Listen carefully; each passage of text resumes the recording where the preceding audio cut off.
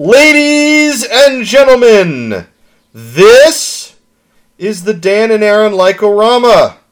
Music!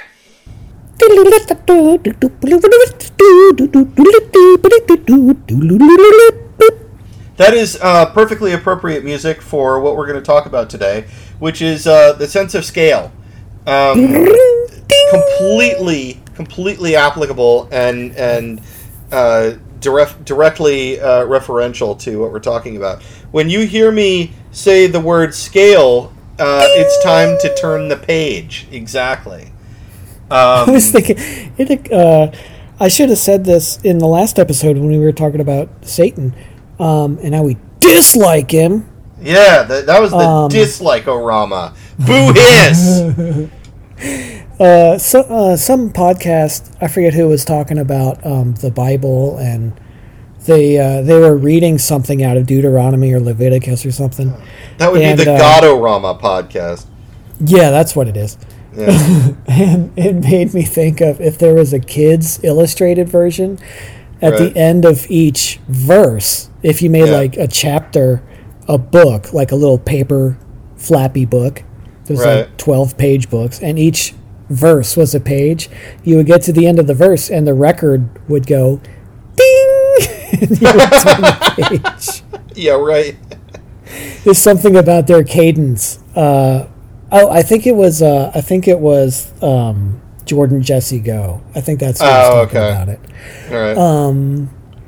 But yeah, that's what makes it made. I don't know, something about their cadence made me think of ding, turn the page. If you believe in God by this point, it's time to turn the page. And so, I don't know, Abraham raised the knife above his son's chest. Ding! Flip. Yeah, right. And God said, "No, don't bother. I was just a test." Oh, okay. It was a joke all along. Ding! Yeah, right. And then they high-fived and got a glass of wine because beer wasn't invented yet. And Cain beget Abel, and Abel beget Fred, and Fred beget Joe Bob, and ding! Yeah. The guy's name was literally ding! So, you got to pronounce it that way, otherwise people won't know which disciple you're talking about. And Noah gathered 2 horses and 2 goats and 2 trouts, and well, the fish were okay because it was a flood, and 2 zebras and 2 hippopotamuses, ding, and 2 giraffes and 2 lions and 2 a different kind of lion, and ding, and 2 and 2 stoats and 2 weasels and 2 moles and 2 voles and 2 rats and 2 hamsters and 2 guinea pigs and 2 gerbils, ding. Right. Then he looks back at all of the rats and hamsters that he's created, and he went, "Wow, boy, I really spent a lot of time on you guys. There's a lot of you. I like this one." He points at the capybara. Capybara's just sitting there eating hay. It's like, yeah, man, I like you too. Sup? That's right. So yeah, one of the things that I have always dug, going back to childhood, is the idea of very big things and very small things, and understanding the relationship between very big things and very small things. Basically, the concept of scale. I don't really have a lot prepared on this one, so we're just gonna kind of ad-lib this one. Yeah, because the last one was an in-depth. Well, yeah, after our thorough investigative episode on Satan, we solved it. Yeah, exactly. Go home, boys. Yeah, we now understand why we've gone down all the way to the root cause of Satan, and we've actually passed that research on to the Catholic Church, who provided us with their eternal thanks in the form of 15 Annos and 23 Demicis and 400 Novices, and so we're going to be it's going to be like that painting of the Ghostbusters at the end of Ghostbusters 2. We're going to be up in the Basilica, so that's cool.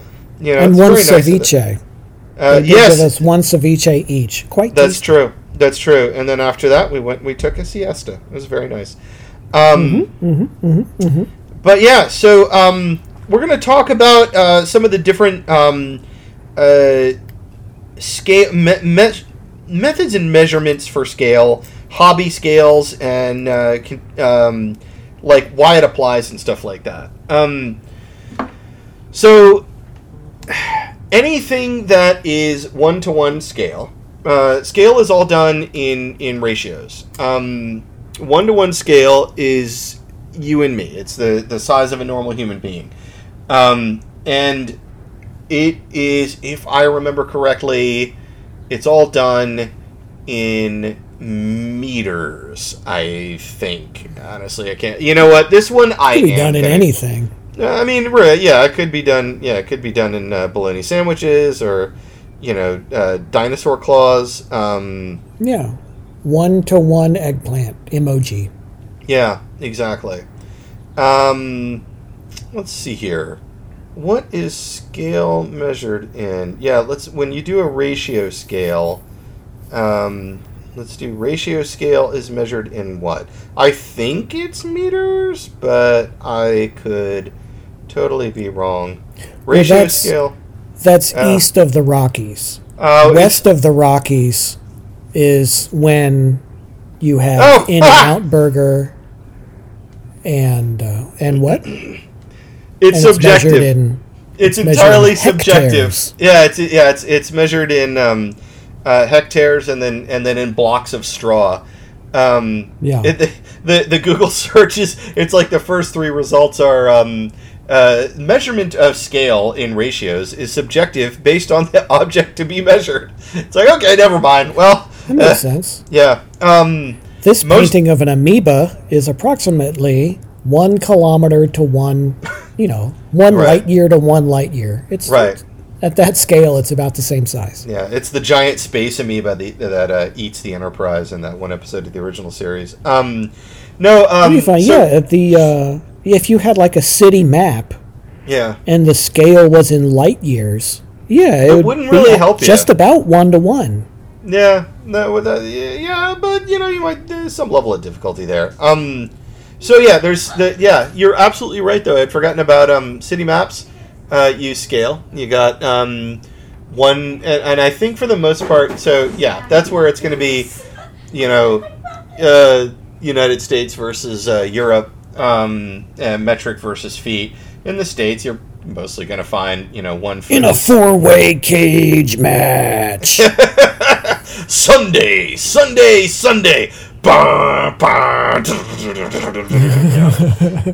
It's all folding chairs. Right. Nothing but scale. Uncle Sam fights the mommy state. No, the nanny state, right? Is that what it's called? With special guest star measurements internationales. It's the French standard for measuring everything in meters. Isn't there's like the golden meter and like the Is it gold? It seems like that would be malleable.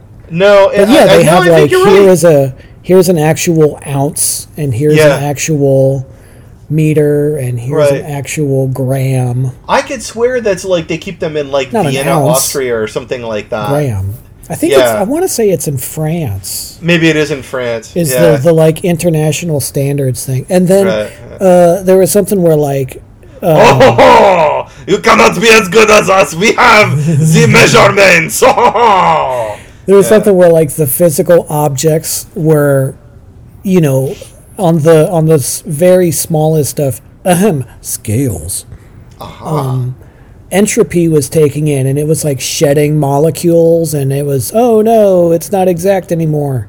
Oh, that's interesting, but not and surprising. So they changed it to a ratio where it's like, like a second is the amount of time it takes for this ion to do 1/200th of its half-life. Something like that. That makes a lot of sense, actually. Yeah, because they're and that's how you get they abstracted clock right, which is the exact opposite goal than what they had the physical objects, the standards for. Right. Because now they've derived it all down to something exactly opposite from a thing that you can look at, touch, and see and feel. Yeah. Work it out on paper, and that's a second. Oh, great, thanks. Here's a set of encyclopedias. Here's an electron microscope. Get to work. Yeah, I was about to say electron microscope. Yep. So that you can time the chicken. Right. Go measure the time it takes for that electron to circle that hydrogen atom, and then you can go tell the rest of the world that's how many seconds you have to run downstairs to let your mother in after she's gone out to get the mail. Yeah. By that time, she, that's like the old Emo Phillips joke. Right. And by that time, my sister's face was blue from the chicken bone stuck in her throat. He goes to the library to look up the Heimlich maneuver. There was this whole like 6 minute long story of he has to find the copier. He doesn't have change. He has to go to the bank and wait in line and all this. Right. So he gets back to the car and his sister's face is blue. Have you ever listened to oh God, never mind. I can't remember her name now. God bless it. Judy Tenuta. Yeah, that's exactly it. Adam West, no. Tig Notaro. Have you ever done? Oh, listened to Tig Notaro's comedy? Yeah. Yeah, Tig Notaro. She's great. She was fantastic in. She's fantastic in basically everything that she is in, but my wife and I saw her in. She shows up as basically she plays, of all of the curmudgeon engineers and doctors that they've had in Star Trek, she's got to be one of the best ones. That's right. She's on the current Star Trek show. Yes, and she's just so over it. It's so great because it's like awesome. These characters will be like, there's a horrible, microbacterial disease that's eating the outside of the hull, and she's like, well, okay. What do you want me to do? And they're like, please, engineer Jet Reno, come up with a solution. And she's like, look, my back really hurts. Do we have to do this today? It's great. Yeah, right. But yeah, she I watched her stand up on Netflix, and you were talking about the Emo Phillips bit. She spent it was great. She spent almost 30 minutes building up to just the best, dopiest joke about people talking with their cats, and she just subtly, right in the middle of the act. She's been at my house, huh? Yeah. She uses 2 to 3 times in a row. She uses So I says to her, and she uses this a handful of times, and then right in the middle of the act, as she's talking about talking with the cats, she drops. And so she meows to me, she meows, and oh my God. I about damn near fell out of my couch giggling. I was like, that was good. Oh, that was good. Yeah, her delivery on it is fucking fantastic. That's really funny. She meows to me, she meows. Yeah, oh, it's so clever. I was like, that was good. I dig it. So the reason that scale came up is because I've got a bunch of little tiny starships in front of me that I've been doing some hacky slashy on with some X-Acto knives.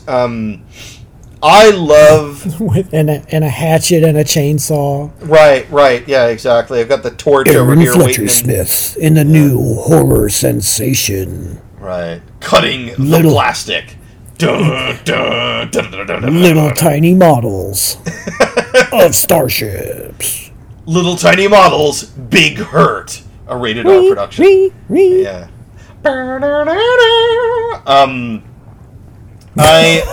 Yes, the theremin. Of course, the instrument used in all slasher movies. Yeah.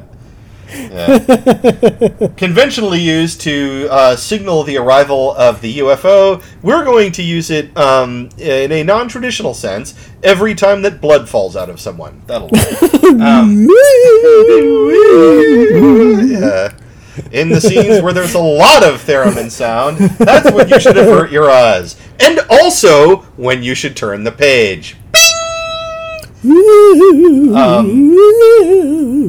There's that's when you haven't. That's when the ding is auto-tuned. You get a theremin. Yes. Bing. Do you believe in life after love? Let's see here. There's map scale.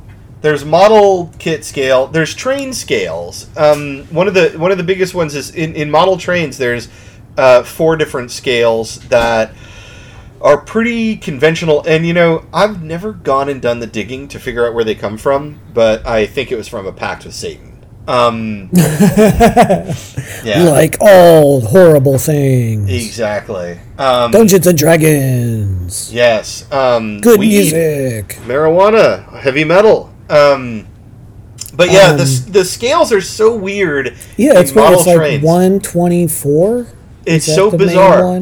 Yeah, so it goes backwards from, if you start with the smallest one, I can't remember what Z scale is, but I think it's like 1 to 300 or 400 scale, something like that. Z scale is itty bitty, and then N scale is one that you'll be familiar with. It's roughly the scale of Micro Machines.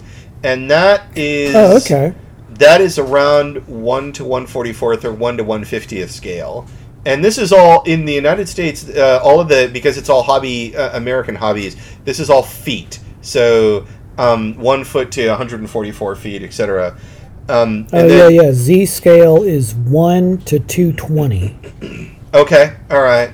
And I'm Googling it. And N scale is 1... Oh, it's different. It's 1 to 148 in the UK, 1 to 150 in Japan, and 1 to 160 everywhere else. Why am I not surprised? Yeah. Get it together, N scale. Oh, and the most fun bit is that you'll you do enough digging on these discussions of the scale differences, and eventually you find 3 people that completely disagree with each other on the internet about the importance of scale, and they'll be like, "Well, you're just, and you have to understand that, if you're 160 in the United States and 1 to 148 in Japan, I mean, you just have to think, these people are going to be huge. I mean, get it together, people." They will be 5'7" instead of 5'2". Right. You're adding an additional 6.5 inches to their skull. It's really what you want to do. You're maniacs. Yeah. How could you let this happen? Yeah. I love it. It seems like that is a really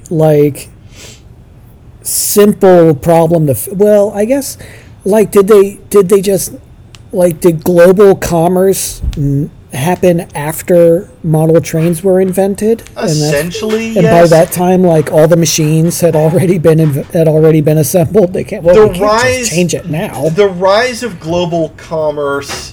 Well, let me put it another way. The rise of hobby trains is. First of all, let me enunciate with a burp. Joke. Hey, what's your joke? Aaron. What's your joke? What? You know what? You know what they say about N-scale trains? What do they say about N-scale trains? They're big in Japan.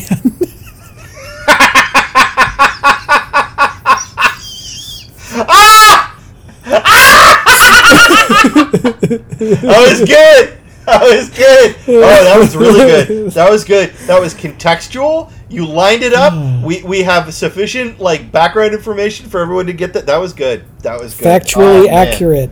Perfect dad joke. A+. Yeah. 10 out of 10 on that one. Good help review. Oh, that was good. Wrap it up, boys. We got them. And that's tonight's Like-O-Rama. Readers, if you enjoyed this episode, call 999 Like-O-Rama. Fool. Yeah, right. There will be no more turning the page. Bing! As we're at the end of the episode. You're at the end of the book. Go away. Go to Big Spotty. Ding! All right, get out of here. Stop Take your triangle and go home. Put the God blessed charms away. Yeah. Stop winking. Ding. No more knowing winks, please. I've forgotten enough. Ding, ding, ding, ding. I'm turning into a caveman before my very eyes. Ding, ding, ding, ding. Hooga booga. Ding, ding, Yeah, right. Smash. Cannot think. Here's our closing music. It's just hitting two rocks together. Go, go, go, go. Oh. Yeah, right. We're so unknowing at this point. You have no idea. God, what the hell were we talking about? Oh yeah, choo-choo trains. I like them. They go round. They go around.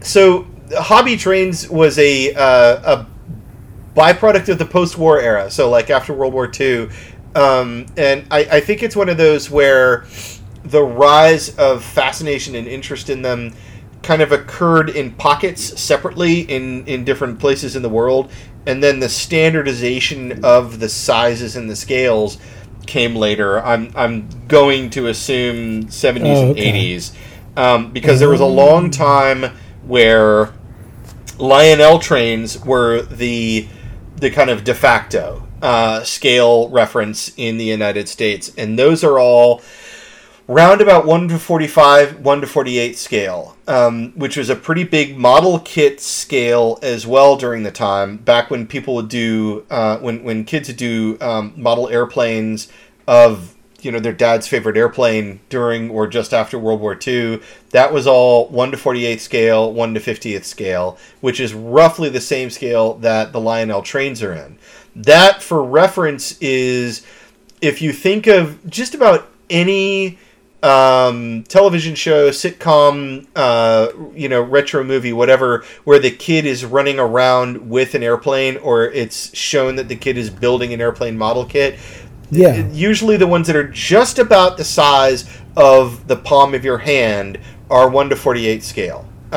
So you're talking about a inch to maybe an inch and a half tall little person figure going inside that plane.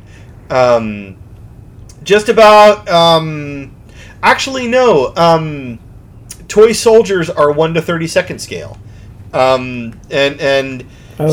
if you if you think of army men, green army men, they're all around 1 to 32nd scale, which is a slightly larger scale. At that point, in your mind, if you scale that up proportionally, you're now talking about the toy cars for that are all going to be about the size of like the realistic door opening, door closing cars that you would see at like a gas station. And then if you go proportionately from that... On the, like, spinner racks. Right. All Hess trucks. Hess trucks are all around 1 32nd scale. The one that car collectors really like, that's 1 to 24th scale. That's where now you're talking about just about a 3-inch tall little person figure to go with cars like that. And then if you get much further up than that, the other one is...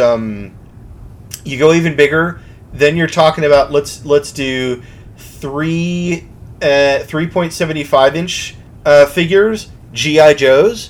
That's 1/12 scale.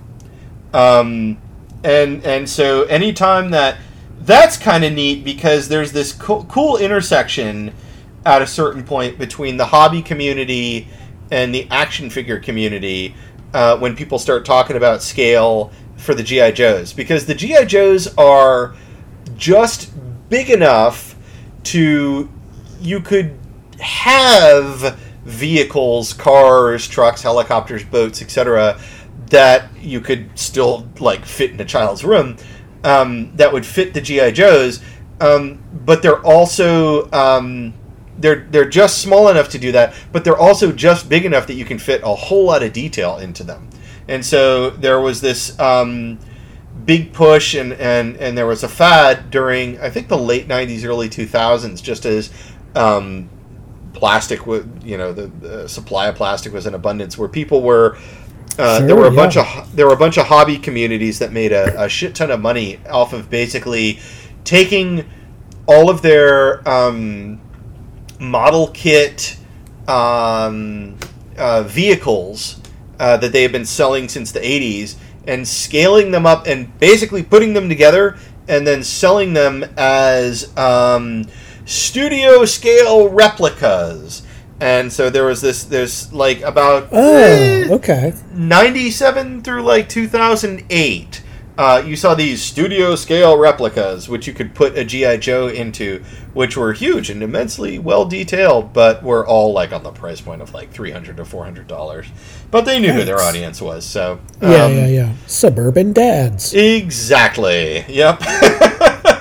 That's the thing is it.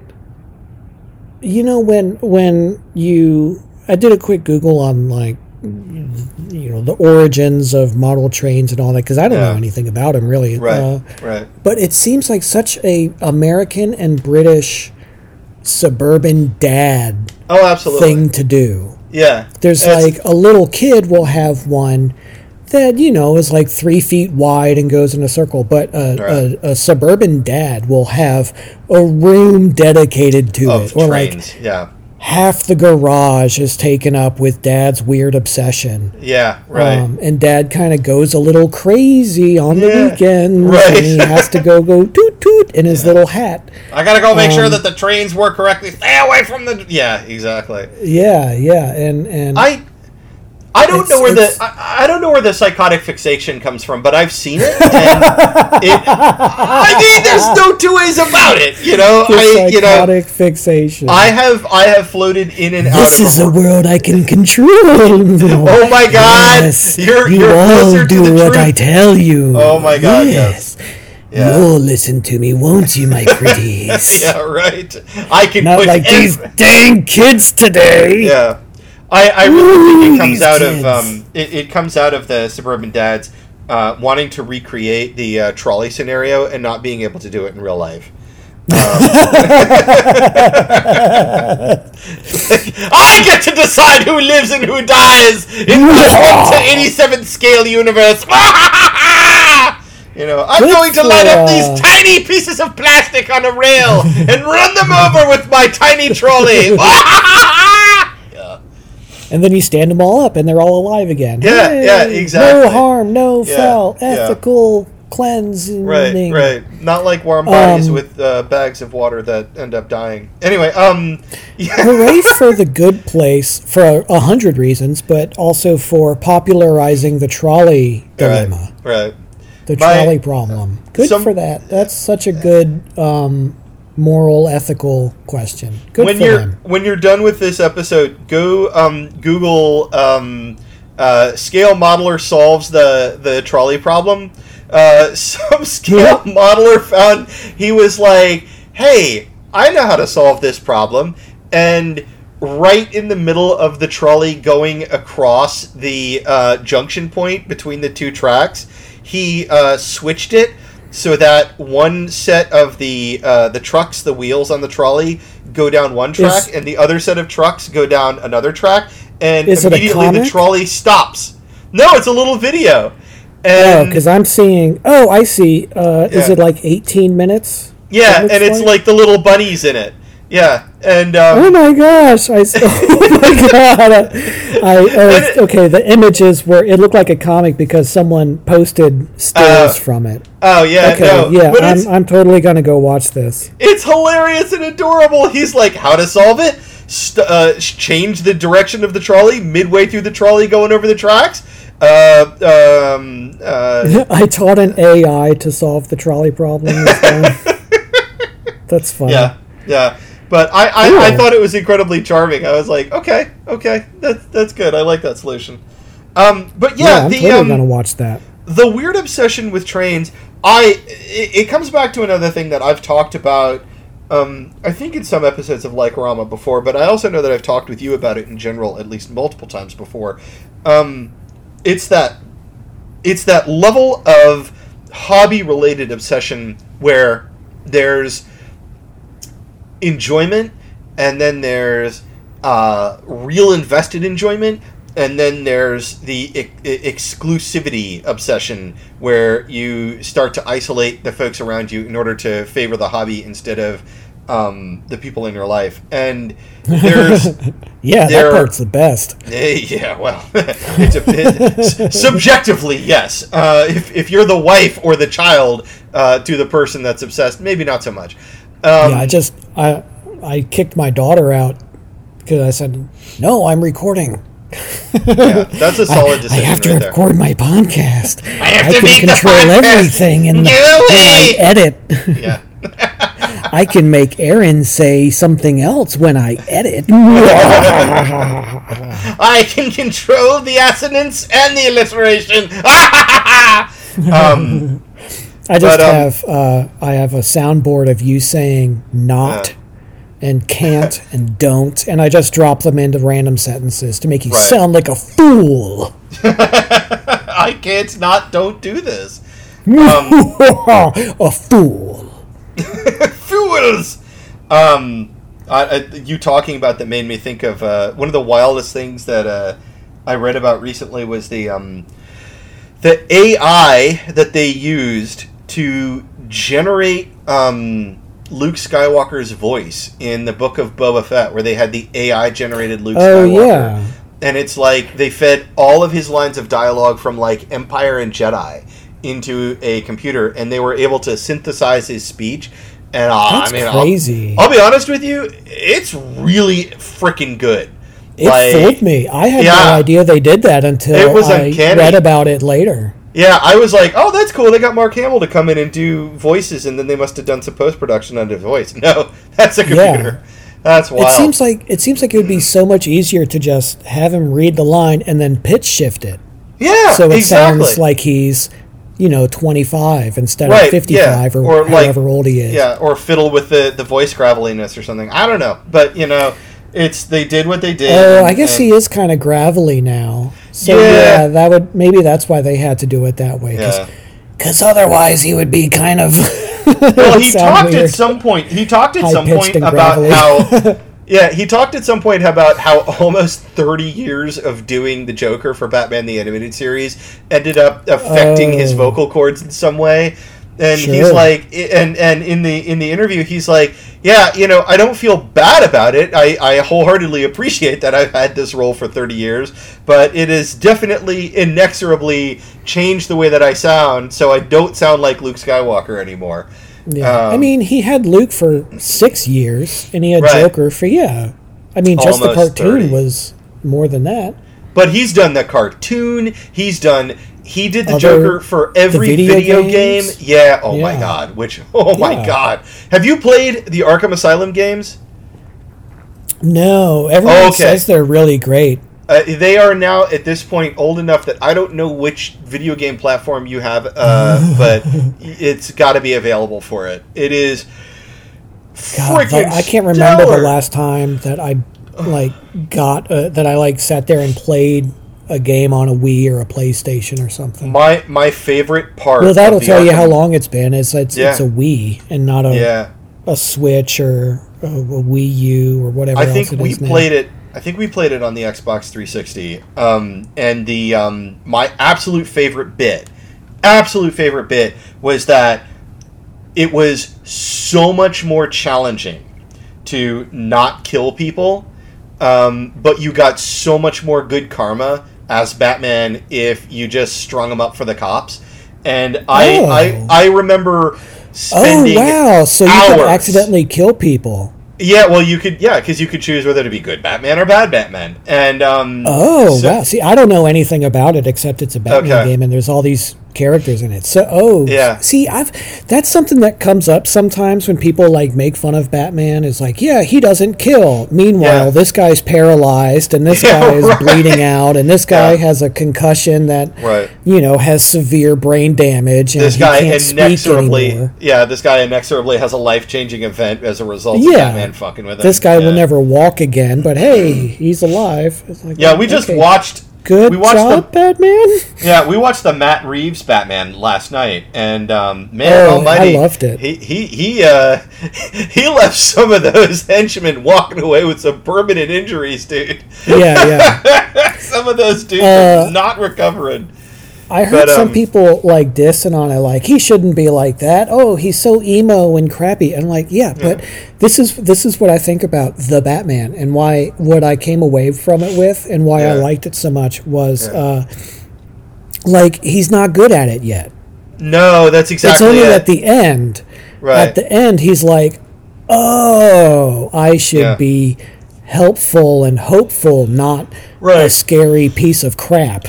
Yeah. Oh, okay. I also like that it's Batman with just enough of a technology curve that it's believable. That the tools that he has at his disposal are not Iron Man level whiz-bang super science. That it's like, okay, he's got like a little vial of like extra testosterone, and he's got like which is probably going to be Venom. Remember Venom from the comics, and he got addicted to it. And, and then that's like he did a bunch of it, and that's how you get Bane. Right. They're setting up all kinds of like 90s stories with that movie. Yeah. They're setting up Court of Owls from the 10 years ago. That is true. Yeah. Maybe Bane, maybe Venom. The drug Venom, not the Spider-Man guy. Venom. Right. I absolutely love that they did the Falcone story, and that they borrowed from. I'm gonna get which one it is, but it's one of the Jeff Loeb ones. It was either the Long Halloween or the Dark Victory. Is that Dark Victory is one of those, but it's basically when I get them mixed up too, but they're both spectacular. Yeah, when Jeff Loeb when they introduced the idea of the reason that Gotham is such shit is because the crime families have controlled it for so long. I was like, what a great idea! What a fantastic approach! That it's not just like masked goofballs running all over Gotham. It's the masked goofballs are the byproduct of these just narcissists ruling a version of New York City that's ramped up by the nth degree. I love that concept. That was so cool. And the corruption of like, let's try throwing $1 billion at the problem. Oh, that didn't fix it because we just made corruption. It worse. Yeah, exactly. Yeah, of course. It's like, wow, that makes... Oh, I love... Yeah, it was great. It was such a fantastic made sense. And premise. You're like, here's this, 20-something Batman. Like, yeah, of course he sucks at it. Right. He's still new. He hasn't, he's never been attached to stuff yet. And so... And it also... I don't care about any of that stuff. Is because he's a crappy kid. Right. It also solves a lot of the questions about, when you watch the Matt Reeves The Batman... There's bits of it where I found myself going, well, why doesn't he use, the Batarang, or why doesn't he use, the Bat Vision goggles and stuff like that? And it's like, because he hasn't thought of even inventing that stuff yet. Right, right. I thought that was really cool. Yeah. I dug it for that reason. But it was Haunted Night, Dark Victory, and Long Halloween were the 3 books. It was Jeff Loeb wrote it, and Tim Sale drew it. And Loeb and Sale. Oh my God. What a series of books. Get those. Freaking good team. Those, all 3 volumes are spectacular. Yeah, absolutely. But yeah, coming back to Arkham Asylum, the cool thing about Arkham Asylum was that it was much more difficult to keep the henchmen alive, but you got so many more points for it. Like, you got a shit ton of good karma. And also, it was like, at a certain point, it became like a bent level of satisfying to get all of the button mashing combination right, to hang upside down as Batman, to get the dude with the grappling hook, to string them up, and then to do all of it without making a sound. And getting all of that with the various buttons, it was like, so once you got it, it was like, oh my God, I'm Batman. I'm Batman, look at this. Oh, this is so cool. I'm Batman. That's awesome. Oh yeah, it's so much fun for that. And it's, Arkham Asylum, man, good freaking set of games. That sounds like a much more fun challenge than the challenge of NES Castlevania, where it's like you have to be on the very last pixel of the platform to jump and not fall in the water. Right, like, right. You got me again. Right, right. Or like slash, die, slash, yeah. So highly recommended. I guess we were talking about scale. We could talk about scale some more. Or we could not. Batman Arkham, we were talking about Yeah. Luke Skywalker. We were talking about Mark Hamill had the soundboard. Oh, yeah. We were talking about pitch shifting, maybe? Yeah, I guess. We somehow got from suburban dad's maniacal laughter. Yeah. Oh, me editing? Oh, I guess, yeah, maybe that was it. Yeah, you talking about editing my voice, maybe. Yeah. Oh, yeah, because I had a soundboard of you talking, and then you talked about the Luke Skywalker soundboard that Disney used. Right. That's how we Fett. got here. Yes. There you go, ladies and gentlemen. We did it.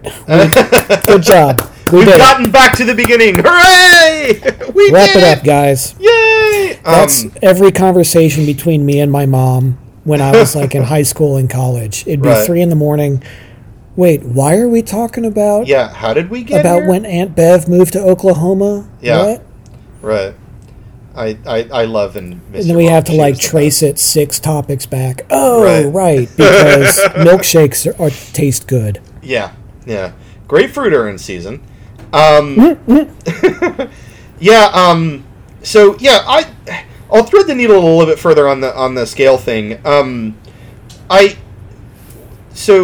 The hobby thing, the train hobbyists, the train hobby dads, I think you're not wrong when you said that it's that level of control where it's, they, for a brief period of time in those little hobby worlds, they have ultimate control.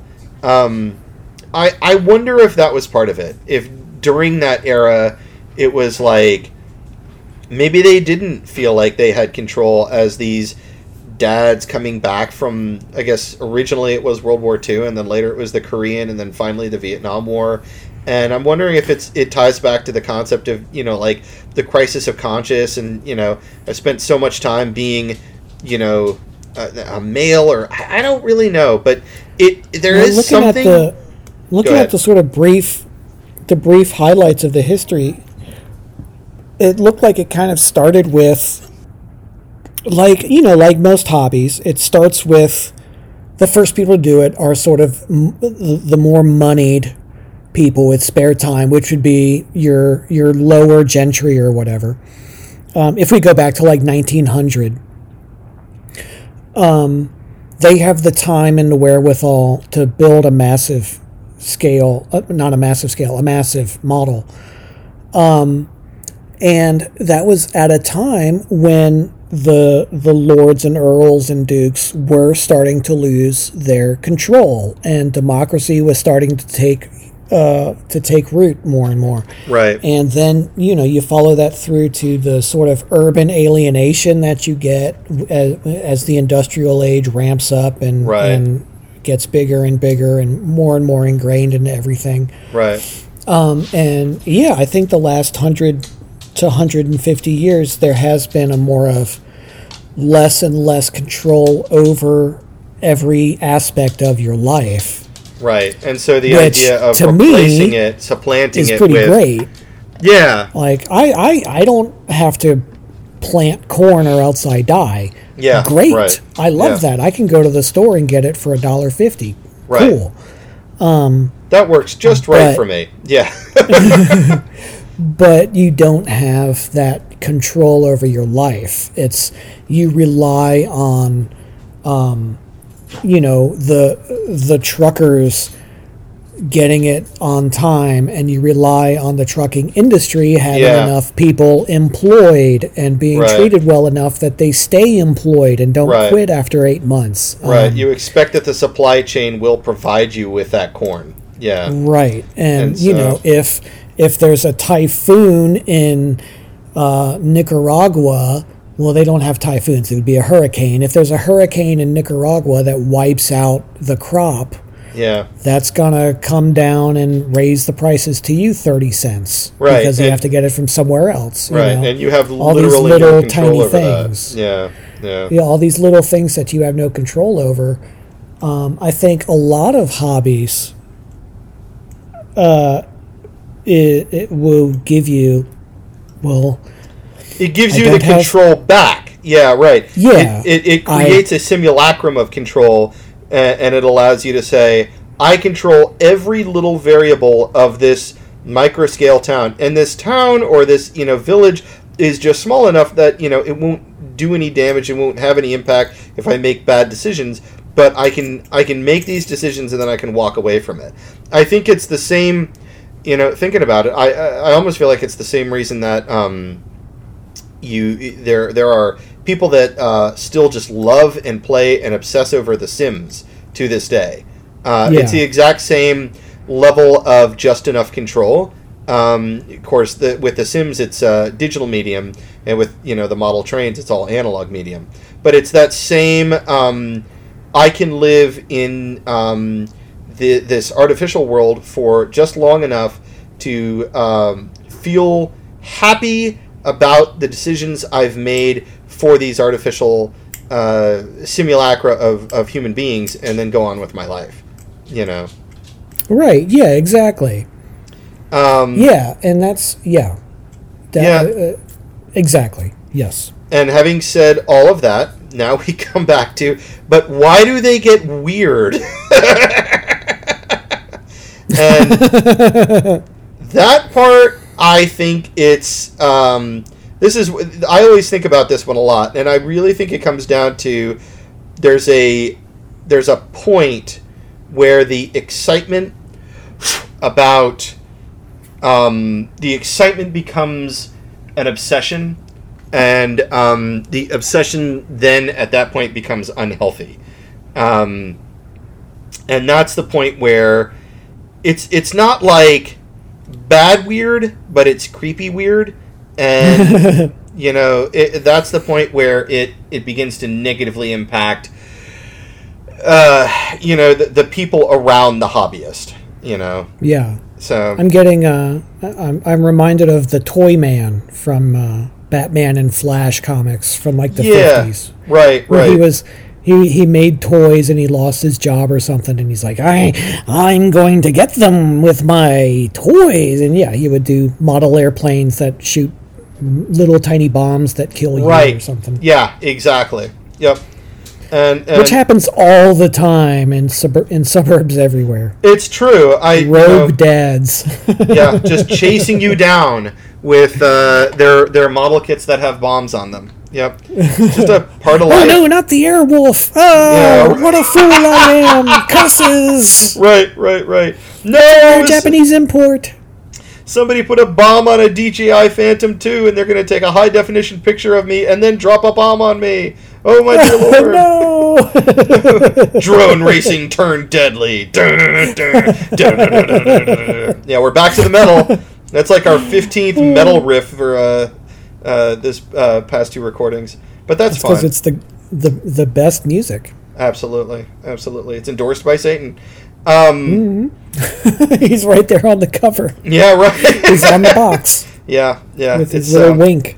Yeah, the exact opposite. Yeah, with the knowing wink. Yeah. That's when he winks. Ding. Yeah. I'm Satan, and I approve of this music. Bing.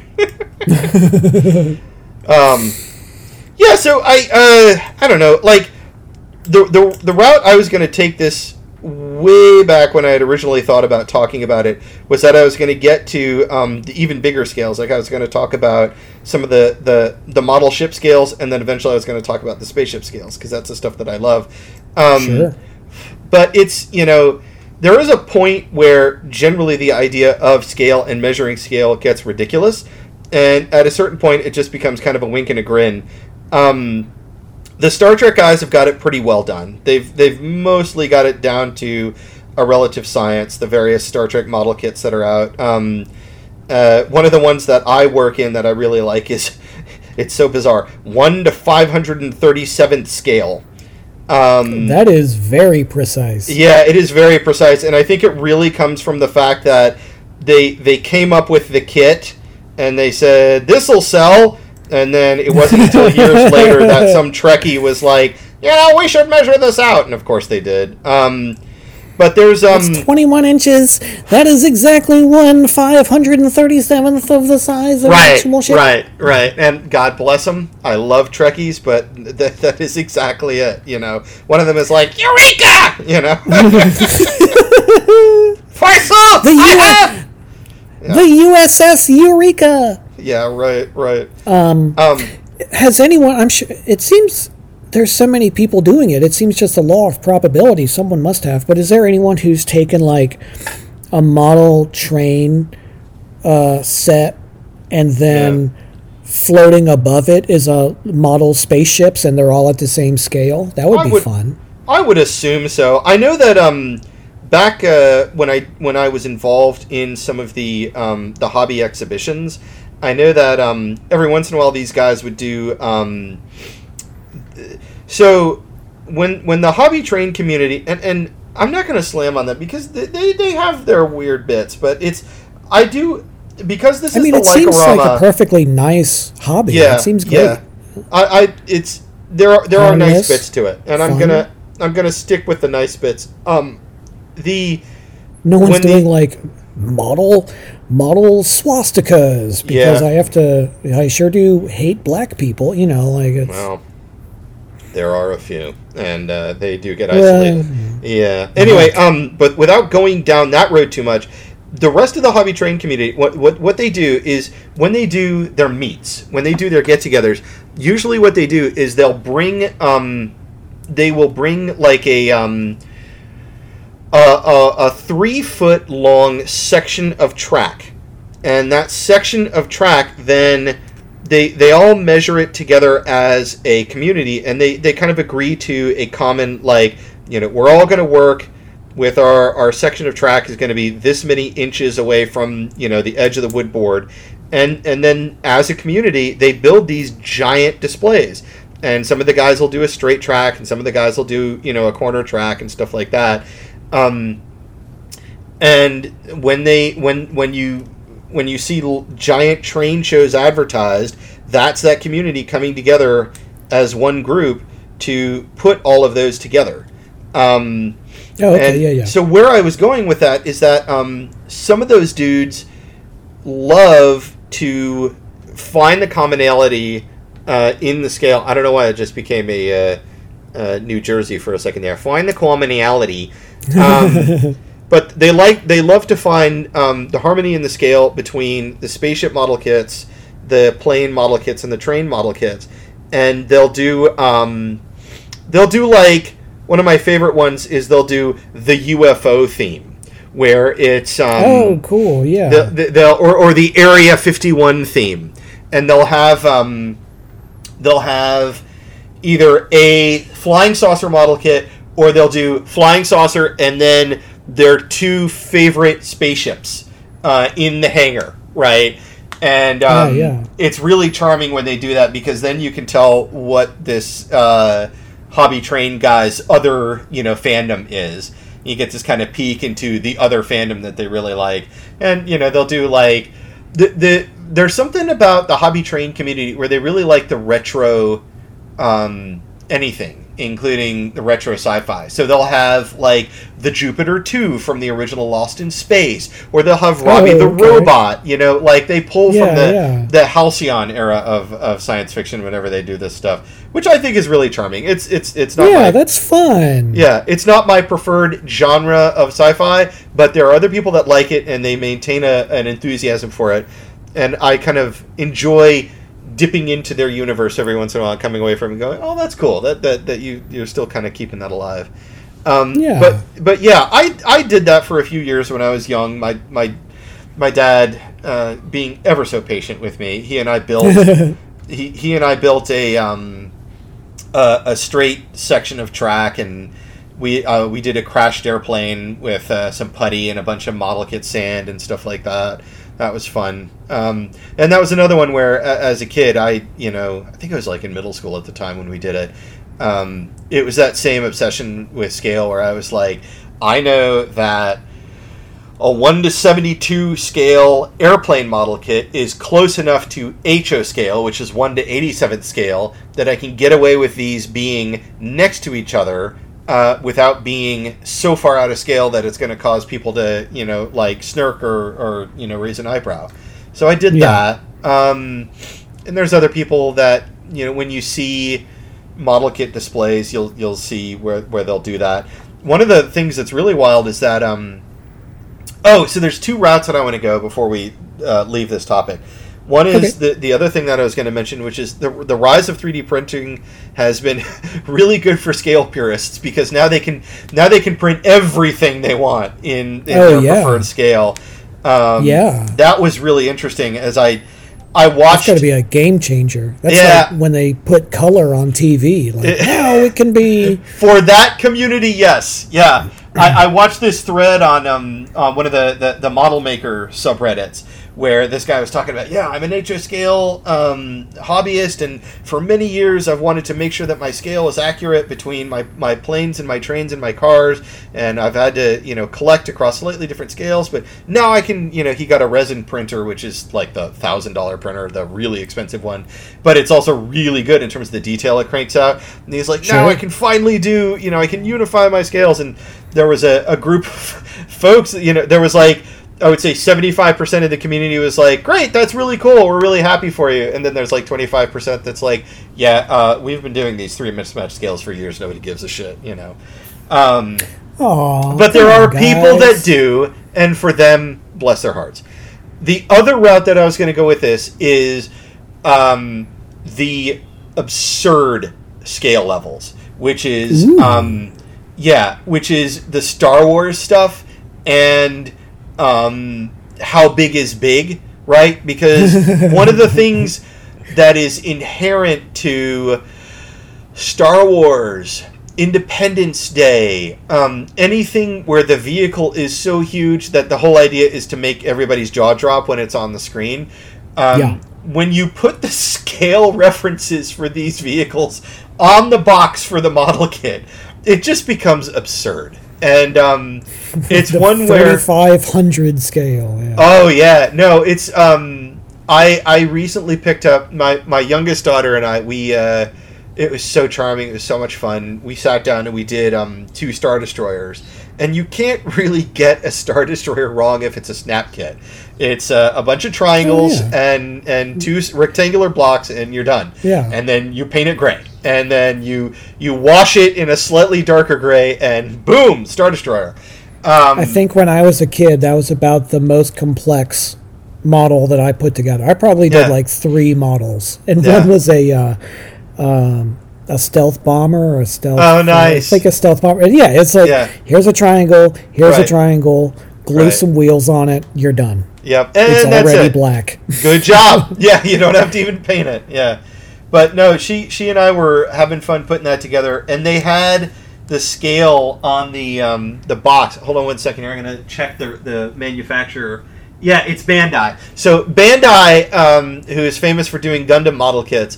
They'll put the scale reference on everything, every model kit that they release, and I think for the Star Destroyers it was like 1 to 25,000th scale for the regular Star Destroyers, and like 1 to 463,000th scale for the Super Star Destroyer, which is the giant one, right? And it's like, I just have this mental image of some dude sitting there, because, I mean, yes, you could work it backwards, but you weren't really supposed to, but yet you could if you wanted to, That's really funny. Yeah. No, for some reason, numbers that big just make me laugh. Oh, it gets ridiculous. Like, there's the one of the Monty Python records. There's a Michael Palin track where it's like the wonderful world of sound. It's one of the funniest things I've ever heard. He's like, hello, we're doing. He's all excited and yelling. And he's like, and here's the sound of a cockroach sneezing, magnified 60 million times. It's just. Just that number is so absurd. The Palin bits where he would get manic. Oh my god. They were Oh so much man. fun. Oh, they were great. Yeah. Yeah. Yeah, the Pythons and the Kids in the Hall, like, as the years go, a different one is my favorite. And I think, like, right now, Palin is probably my favorite Python. Oh, man, I added No Context Kids in the Hall to my Twitter feed, and I've been reminded of so many great jokes recently. One of the ones that popped up, which I thought was hilarious, is it's Dave, oh, God, what's his last name? Who was on News Radio. Oh my God! Honestly, Foley? Is it Dave Foley? Dave Foley. Yeah, Dave Foley. It's very, very young Dave Foley with a little charming smile, and he's like maybe in his mid to late 20s, and he's wearing this blood-stained smock with blood-stained gloves, and the caption is, "You ever wonder how far you can get on charm? Well, turns out pretty far." Oh yeah, he's the terrible surgeon. Yeah. God, that's almighty. Awesome. Yeah, I love that sketch. I think they're bringing it back to maybe when this episode goes out, it'll be coming out on. I think it's on Amazon Prime. They're doing and they're calling it like season 6 of the Kids in the Hall. Oh, yeah, great. And I saw the trailer for it, and I think that's one of the characters coming back is the terrible surgeon. Oh, wonderful. What a great opening line. Yeah. You'd be surprised how far you can get on charm. Yeah. Oh, man. And Flying Pig. Yeah, Flying Pig. Flying Pig. Wow, what a lineup. Yeah. God, what a great show. Yeah, absolutely. The amount of...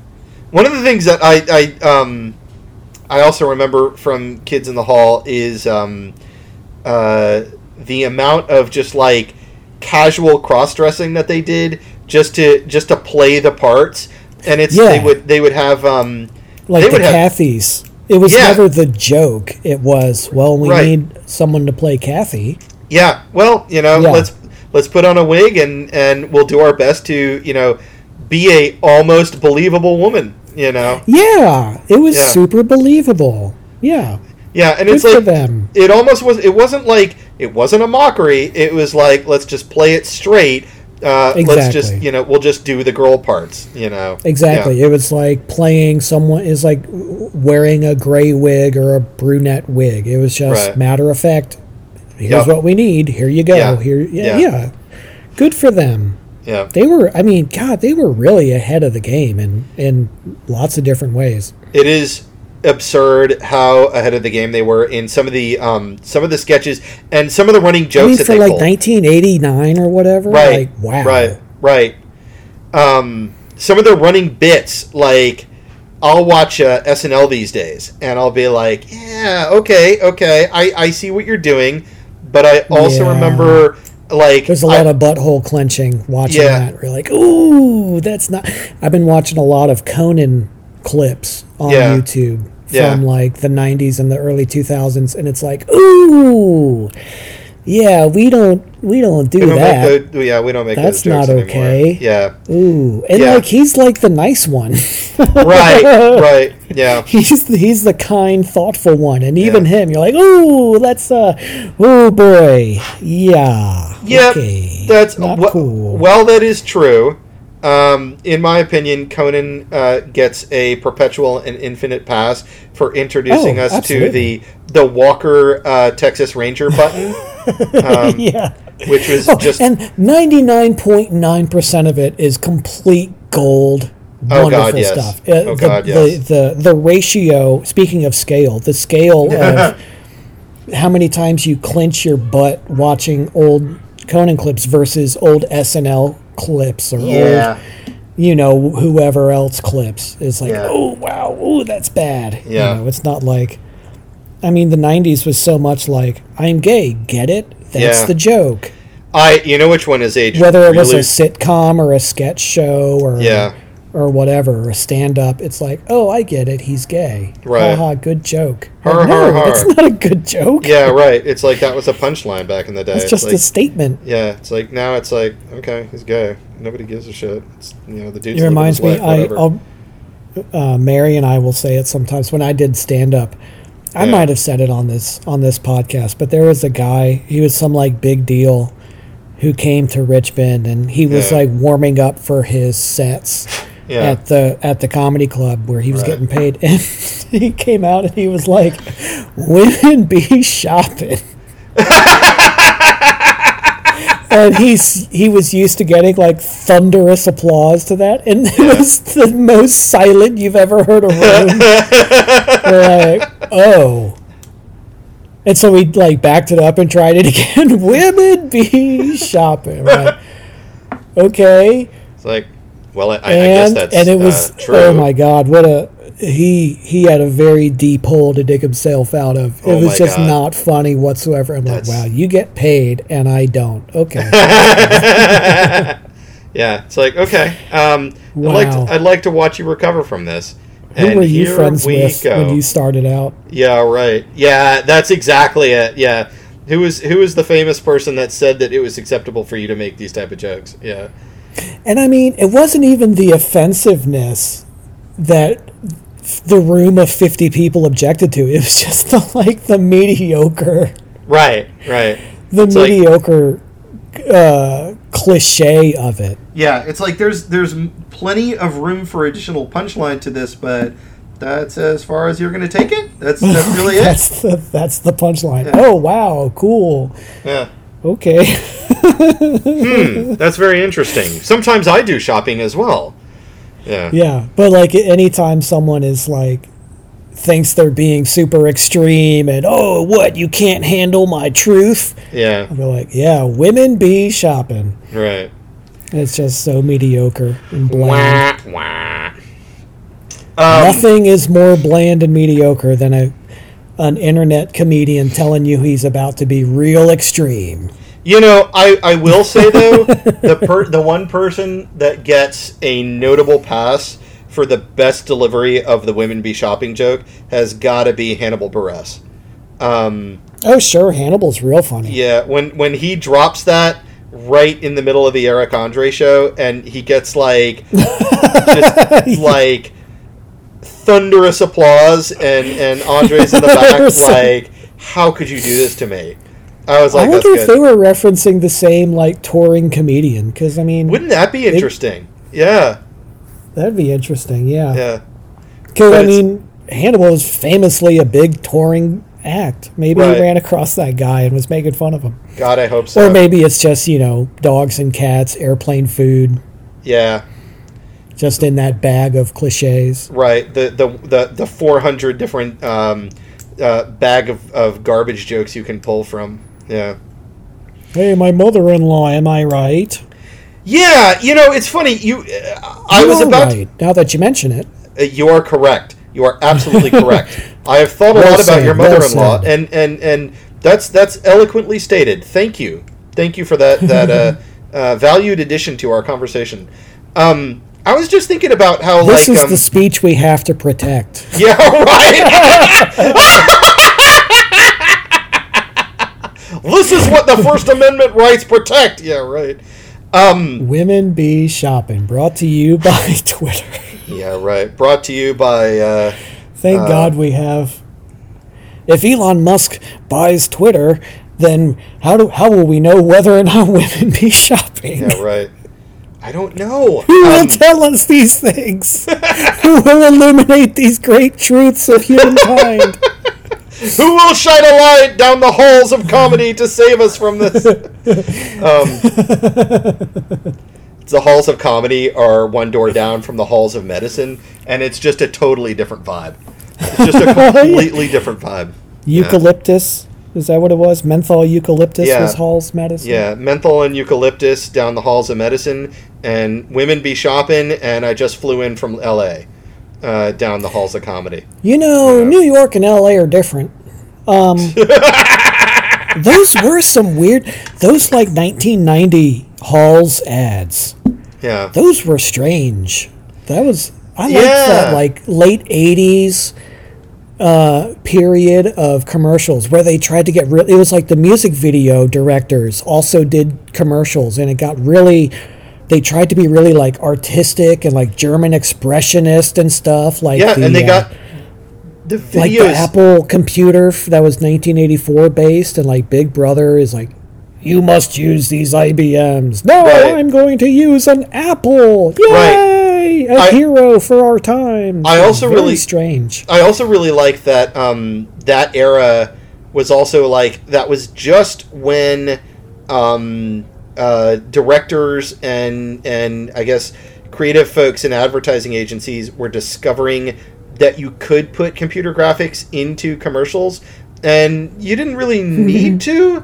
And yet they were going to push that boundary anyway, because that's one of the things that I always think of when I think of the commercials for Hall's Medicine, are those bizarre CGI'd, like really weird 1990s retro images of like video game hallways and these little medicine drops flying down them with like fizzles falling off of them.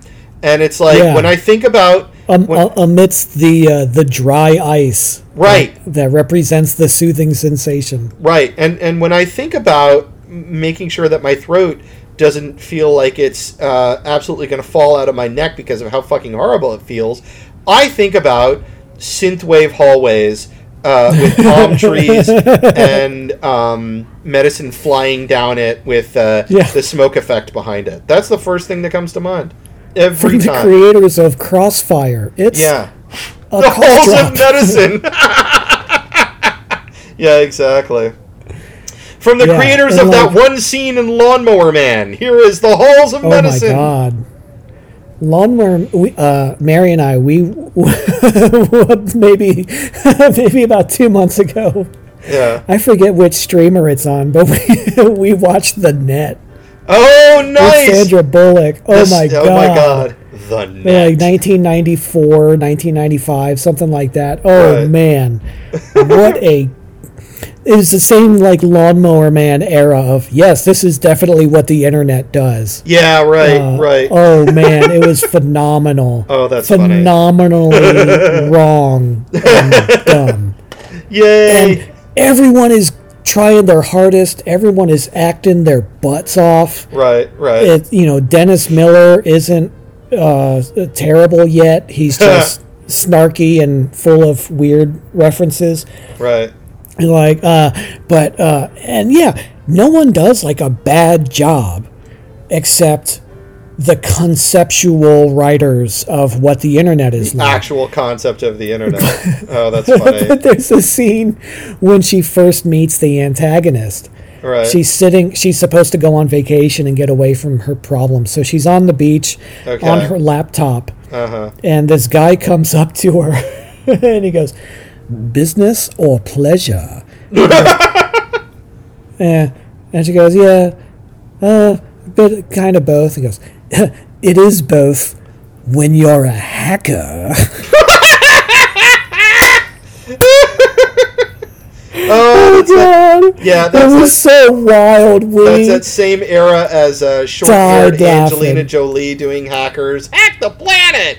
Oh my God! Matthew Lillard. Yeah. That era when they're the same when you're a hacker. So cheesy. It was fabulous. It's my favorite part of any movie. They're the same. Like, sorry Citizen Kane, sorry Singing in the Rain, sorry Empire Strikes Back. It's The Net, starring Sandra Bullock and Dennis Miller. Right. And some British guy, I forget who. Oh, that's funny. That's hilarious. Who is a hacker. A hacker. Is it Jeremy Irons? Good. They put Jeremy Irons in as the heavy in virtually every 90s movie. He was the bad guy a lot. Too young for Jeremy Irons. Okay. All right, I'm looking it up. Jeremy Northam? Jeremy Northam. I don't know that. Yeah, it was Jeremy Northam. Was the antagonist. He was also in Gosford Park and Emma and Our Kind of Traitor. Wow. Anyway. Huh. That's he's a pretty he's illustrious like one of career those right there. Nondescript English scumbag character actors. All right. Well, that's pretty cool. On Americans in Trouble must be a British guy. Yeah, right. They're always up to no good. Yeah, right. Yeah. Conquering India. The hacker! Starting the slave trade of the North Atlantic. That's funny. Hacking. Well, we're at an hour 15. Let's throw in the towel on this one. This was good. I love Scale. I quit. Yeah. Scale is neat. Anyway, all right. I'm gonna go eat lunch now. Take that Scale. That's pretty much it. I'm looking Son at the of a clock. bitch. Yeah. All right. Do you want to sing us out, or shall I? Yeah. You do the outro. Yeah, I'll do the outro. Okay. So this has been nominally Scale. Sure, why not? Why not? Yeah. Who mostly. Cares? Somewhat. Maybe. we stuck to it pretty good. Yeah. And I'm Dan, that's Aaron, and this has been the Like-O-Rama, and we will talk to you next time. Here's our outro music. Hobby scale, it's hobby scale, it's big and small, but mostly small, because you can't put a human being inside of a nature scale train. The end.